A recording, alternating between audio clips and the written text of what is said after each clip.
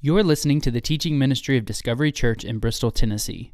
For more information about Discovery or for more free audio content, please visit discoverybristol.com. What a great morning, yeah? Worship was powerful today. In the children's ministry, they have Crazy Sock Day, and so I was even able to wear my bacon socks, all right? Pretty nice, that's right. So it's a great day and powerful worship. Man, Josh can belt that song out, right? He's tall and he can sing. He's like the anti-Matt Corral. And so, like, if he wasn't such a great guy, I would hate him so much. But we are happy that you guys are here. And so this has been just an amazing weekend. If any of you guys were part of Friday night we had Night to Shine, which if you're new here, you weren't part of this, it is an opportunity that we had a prom for people with special needs. And about 8 months ago, Debbie heard about it, Debbie Duvall, and she applied, and she had reached out to the Tim Tebow Foundation and said, hey, we'd like to host this. And she hit send and then came to me a couple days later, and she's like, hey, let me tell you what we signed up for. And I was like, oh, all right. And so I never would have expected this amazing night. And so 6 months ago, the foundation contacted me and said, hey, we'd love to be at your church. Can you give us some information? And so we filled it out, and we were just waiting to see if we would be accepted. And they accepted us, and I never knew what we would be expecting for that night. And so throughout these several months, we've been doing some work, especially Debbie and Tim have done so much, and organizing volunteers and reaching out to communities and to schools and to organizations, and bringing in participants, bringing in volunteers. And I never knew what to expect that night, and it was amazing. And so if you were part of it, you know, like, you're probably already tearing up, and I'm sure you had tears that night. I saw on Facebook all Friday night and Saturday people saying, this was an amazing night, this changed my life, and they'd show pictures of their buddy and their prom date and say that my life is forever touched by Hannah or by Steve, and it was an amazing night. And so if you weren't here, we wanted to make sure that everyone was included, so we left up some of our decorations, including our disco ball, right? So we got some Staying Alive coming later, and it was an awesome night, but we have a video to kind of bring you up to date. If you weren't able to be part of it, if you're busy or you just didn't know, I want you to be part of what we saw God doing, what we saw, the unexpected.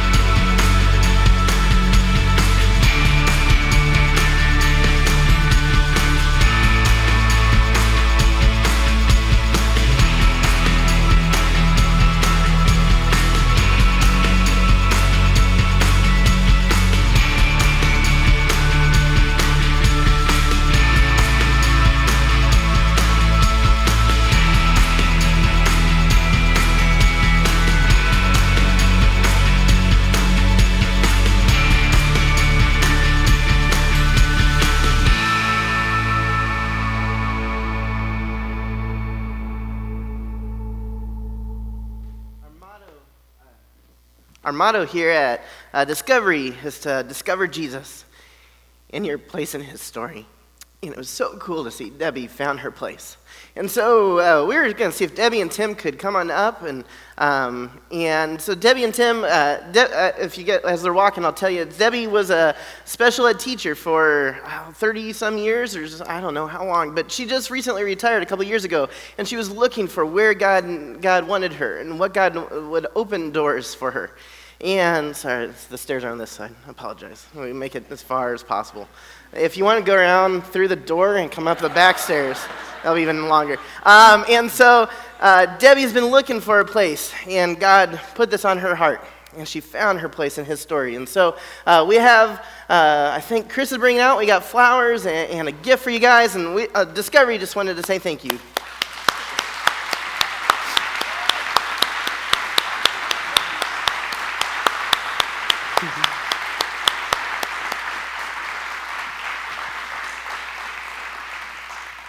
Debbie said she didn't want to talk, so that's why I didn't give her a mic. But thank you so much, Debbie and Tim. It was awesome. It was way more than we could have ever expected. And if you're following along with us in Acts, and if you've read ahead, you know this week we're on Acts chapter 3, and you're going to see someone that got way more than they ever expected. You're going to see someone that just was going through his normal everyday routine, through the mundane everyday life, and he saw something amazing. In the midst of the ordinary, something extraordinary happened. And it was just a simple beggar. It was a man that everyone had seen, a man that had been going through life. He'd been lame since birth. He's been crippled. In the midst of the ordinary, he finds something extraordinary. He finds something way more than anything he ever expected. And so if you have your Bibles, open it to Acts 3, or we have it up on the screen, and we're going to go through this chapter and see this amazing story of God's power, to see the amazing story of the power of the name of Jesus. Verse 1, chapter 3. One day, Peter and John were going up to the temple at the time of prayer, at 3 p.m.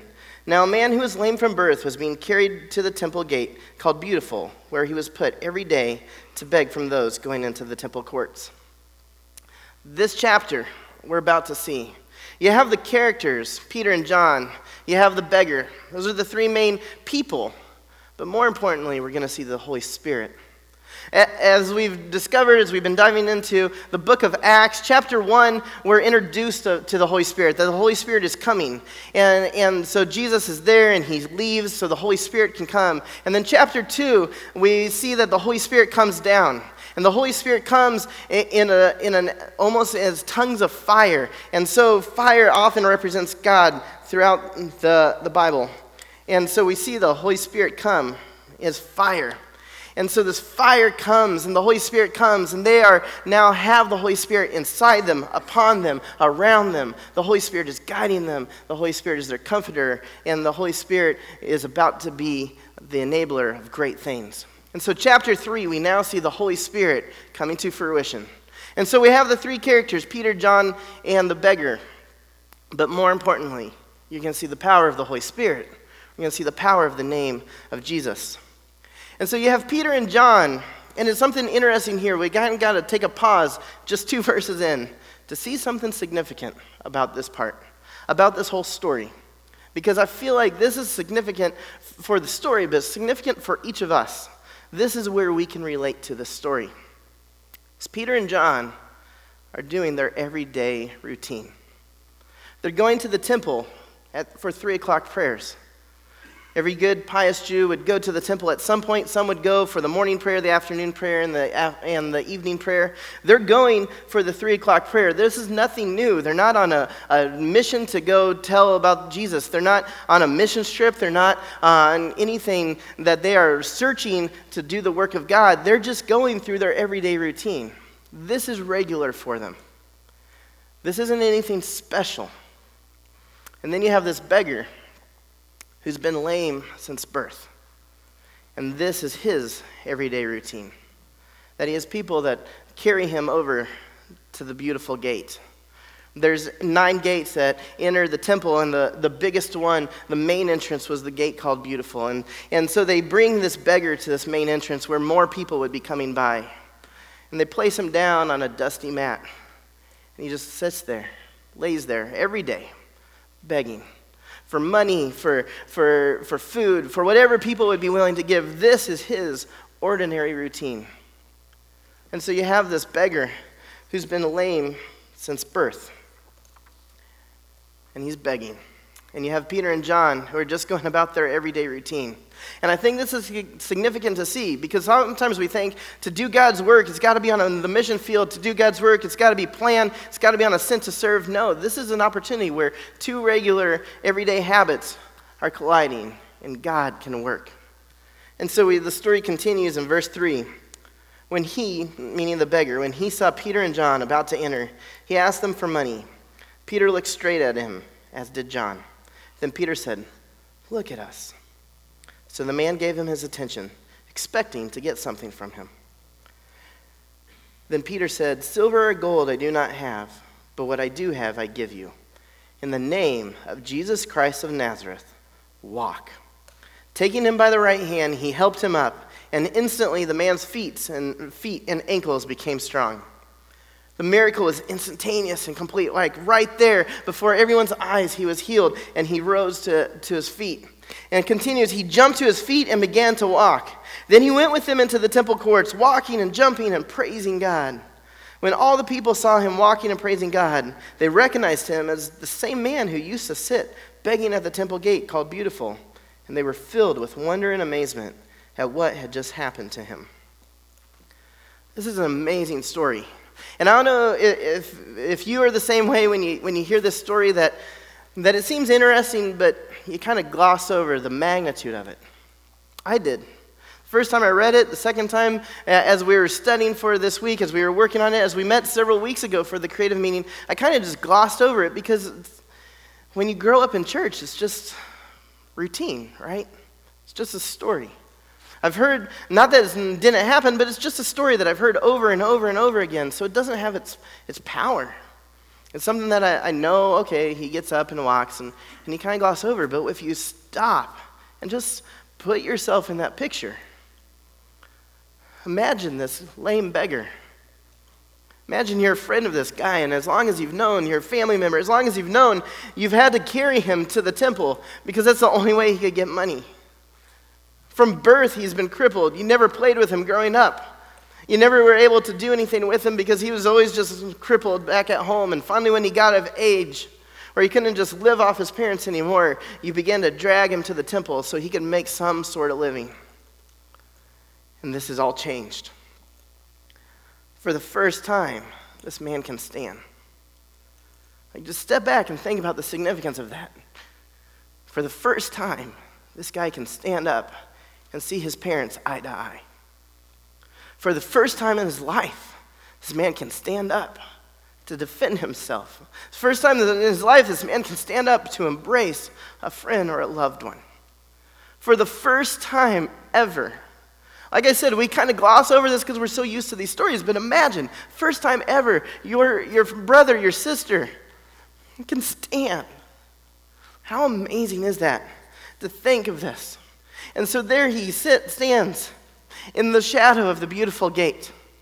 Like I said, there were 9 gates around the temple, and this was the most beautiful one. It was covered in Corinthian brass, and it's a 2-story gate. The doors were so big that it says it took 20 men's full strength to open these doors. This was a grand gate. This was a grand entrance, the entrance that everyone would go in. And in the shadow of that lays a beggar every day, just asking for the leftovers from everybody, asking for the best of what man could give him, the best of what the world could give. But that day, he got so much more than he expected. Every day he just asked for money, for food, for what the world had to offer. And Peter even says this, "I don't have silver and gold." He's saying, I don't have what the world has to offer you. I have something better. I have something so much more amazing. You've been asking for what the world has, but I have something now in the name and the power of Jesus Christ. And I think that this story is our story as well. That whether we like it or not, we associate with this beggar, because so often we're turning to the world for what the world has to offer. Turning to the world for wealth and power, turning to the world for relationships that aren't how God planned. We're turning to the world for the marriage the world tells us. We're turning to the world for quick fixes with addictions, with sex, with drugs, with alcohol, with gossip, with materialism, with shopping, with all these things. We're turning to the world for what they have to offer. And what is so much more is what the name of Jesus has to offer. This is where the beggar meets. That what the world had to offer wasn't enough. What the world had to offer, Peter didn't give. He gave Jesus. And this is our story as well. That what God has to offer is so much more than the power and the wealth that we pursue. What God has to offer in our marriages is so much more than what the world tells us. What God has to offer in our life as a fix is so much more powerful, so much better than what the world has to say. This is what God has to offer. And so we find ourselves as this beggar often in our life. We're looking for what the world has instead of realizing we could be pursuing what God has to offer. And so we see this. And we see the story. And as many of the stories of the physical healing, it has a direct correlation with a spiritual healing. That we can see the story of the beggar is a story of our spiritual journeys as well. That he's been crippled since birth. He's been shackled by the illness, whatever it might be, that has caused him to not be able to walk, caused him to not be able to stand, caused him to sit and just beg on a dusty mat. Has crippled him his whole life. And then, when he meets the power of the name of Jesus, when he meets Jesus Christ, he's set free. This is our spiritual story as well. That we're crippled by sin. We're handcuffed and we're chained by the things of this world, but when we find our freedom, when we confess that Jesus is our Savior, when we put our faith in him, when we put our trust in him, when we're baptized, when we believe, we are now free. And just like this beggar, I love this picture because when you look at this imagery of the beautiful gate, there are 12 grand steps that led up to this gate. And down below is Solomon's porch. And up above is the temple. And so if you read the story and you know the setting, it says that he was healed. And then it says that he began to run and jump into the temple. So this new man that's never been able to stand is so excited that he runs up these 12 stairs and he's cheering and he's praising God up in the temple. And then as the crowd surrounds Peter and John, it says that they surround him in Solomon's porch, which was down below. And so the man's jumping and cheering in the temple and he sees the crowd, and so he runs back down and he's so excited to be consumed by the healing power of Jesus Christ that he's running and jumping on these stairs, things that he's never been able to do. And he's so excited to be healed. And as I say, this is the same as our spiritual story. Think about that excitement, and do we have that excitement? Are we willing to run and jump and say that we're free from our sins, that Jesus died for us, and he saved us? This should be something that we should be proclaiming, willing to run and all up and down stairs to be able to tell everyone and anyone that will listen, we have been set free from what's crippled us, our sins. And so, the story continues. Verse 11. While the man held on to Peter and John, all the people were astonished and came running to them in the place called Solomon's Colonnade. When Peter saw this, he said to them, "Fellow Israelites, why does this surprise you? Why do you stare at us as if by our own power or godliness we had made this man walk?" Peter kind of rebukes the people not for questioning that the man was healed, but for questioning where the power came from. It wasn't from Peter and John. It was from the power of God. Friday night was an amazing night, but it wasn't just from Tim and Debbie and the volunteers. It was the power of God that made it an amazing night. It was the presence of the Holy Spirit that made it an amazing night. And so we see that Peter and John are pointing the fame, pointing the praise to where it belongs, not to Peter for healing the crippled man, but to God. The story continues. Peter says, "The God of Abraham, Isaac, and Jacob, the God of our fathers, has glorified his servant Jesus. You handed him over to be killed, and you disowned him before Pilate, though he decided to let him go. You disowned the holy and righteous one and asked that a murderer be released to you. You killed the author of life, but God raised him from the dead. We are witnesses of this. By faith in the name of Jesus, this man who you see and know was made strong. It is Jesus' name and the faith that comes through him that has completely healed him, as you can see. Peter kind of sums up the gospel here, the gospel message in this one paragraph. He says that Jesus was exalted, that Jesus was falsely accused and put to death, but that God raised him from the dead. And then he adds, by faith we are changed. This is the gospel message in a nutshell. And he answers their question. As people are wondering, how did he get healed? And they're pointing to Peter and John, and they're saying, he did it. And Peter's directing the power back to Jesus. He answers their question of how did this happen? He says it's by his faith. It's not just the faith of Peter and John. They had faith that he would be healed. Peter had that faith when he reached out his hand. But he says it's by the faith of the man, the lame beggar. You got a picture that this man has come here every day. His family has carried him, placed him on the mat early in the morning, before morning prayers. He begs for food, he begs for money. Family comes and gets him as the sun's setting and carries him back home. Tomorrow, same thing. The next day, same thing. But I wonder if somewhere along those days, as Jesus was teaching in the temple, just a short time before this, we see in the book of Luke, Jesus is teaching in the temple, and you can't help but wonder if that beggar didn't hear some of the stories. If the beggar didn't hear the preaching of this man, of this rabbi that seems so wise, that if the beggar didn't hear about the stories of what this man had done, if the beggar didn't hear about the stories of the feeding of the thousands or the bringing Lazarus to life, if he didn't hear the stories and the wisdom that Jesus had taught there in the temple, and then this beggar has heard, and he hears everything that's going on, and he hears about the murder that took place up on the hill. And then he's heard the rumors about that man that used to be teaching in the temple was brought back to life. And he believes because he heard the stories. He knew what Jesus was teaching. And so this beggar that was sitting on a step asking for money has been growing in his faith. And so when they reach out and say in the name of Jesus, that man had faith in that name. There's power and authority in that name. And the man was restored. I don't know where you're at on your faith walk. If you've never given your life over to him, if you've been crippled and shackled by the sins, as this man was by his illness that plagued him from birth, I want to encourage you to be restored, to come and accept Jesus as your Savior. Come and talk to me or one of the leaders or the person sitting next to you and tell them, I'm ready to be free from this.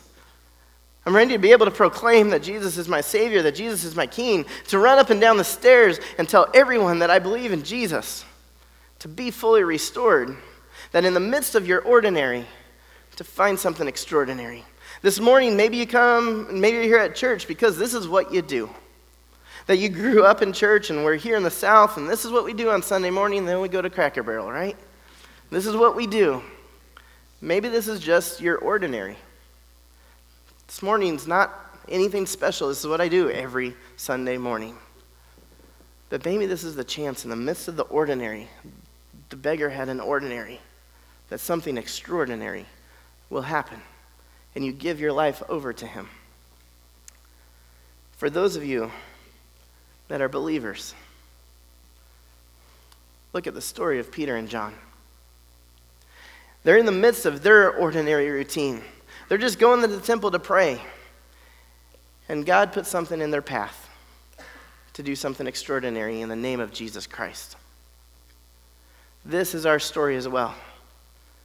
That we often think to find your place in his story, to discover Jesus and find your place in his story must be something grand, and sometimes it is. For Debbie, this was amazing. This was her place in his story. This is what God intended for her to do.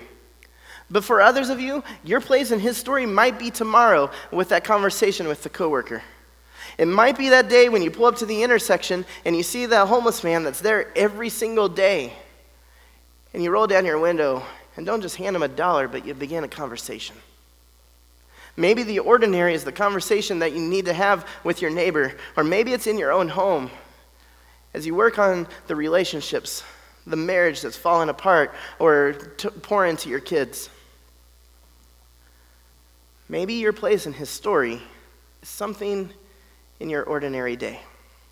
For Peter and John, this is what they did. They were not on a mission trip. They were not on a sent to serve Sunday. They were going through their normal routine. And God presented them something to be able to do in the name of Jesus. We come back to verse 6. I want to close with that verse. It says that, "Then Peter said, 'Silver or gold I do not have, but what I do have I give you. In the name of Jesus Christ of Nazareth, walk.'" In our Western world, names don't mean as much. They don't carry the weight that they do in the Bible times or even in the Eastern world. In the Eastern culture, that a name carries with it great power and authority. That if you say, "I'm doing this in the name of so-and-so," then it is as if that person is there. It is as if that person has given the power and authority to do this.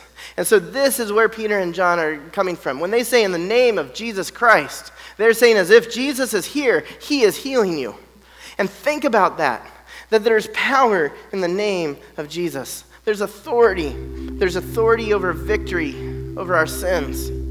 There's authority over the spiritual realm that's going on around us all the time. The power of Jesus' name is authority. There's power in this name. And we take this name so lightly sometimes. And we hear Jesus' name when people use it as a swear word and it doesn't even make us cringe. But think about what they're doing. They're taking the name, the power and authority of all of God's kingdom and using it as a swear word. There is power in that name. And so as we see the story of Peter and John, I want you to relate to this. As I said, in some ways we can relate to the beggar that now we've been set free from what's crippled us. But I also want you to relate to Peter and John because you have the power of Jesus Christ behind you. We have the power of the name of Jesus. And so as we go about our ordinary, find ways for God to do the extraordinary. As we go about the mundane, find ways for him to do amazing things. In the name of Jesus Christ. There's power in that name. If you'll stand with me and let us just pray to the one that has that power. Lord, I come to you and just pray right now. In Jesus' name, Lord, that we would find the opportunities in our ordinary life to allow you to do something extraordinary. To find ways that we can find our place in your story this afternoon, tomorrow morning, around the water cooler, this week at school, in our homes. God, let us find a way to be part of your story in our everyday, ordinary life. God, we thank you that we're free, as the beggar was free, and we're free from our sins. And God, if there's anyone here that's grappling with that, that's struggling with that needs that freedom, Lord, I just pray you put this burden on their heart to come and talk to someone this morning. And Lord, for those of us that know of our freedom, I pray you put it on a burden on our heart to realize the power of your name, the power of the Holy Spirit. And yet, let us call on that name this week and see the extraordinary in the midst of the ordinary, to see what we never expected. In your name, Jesus Christ.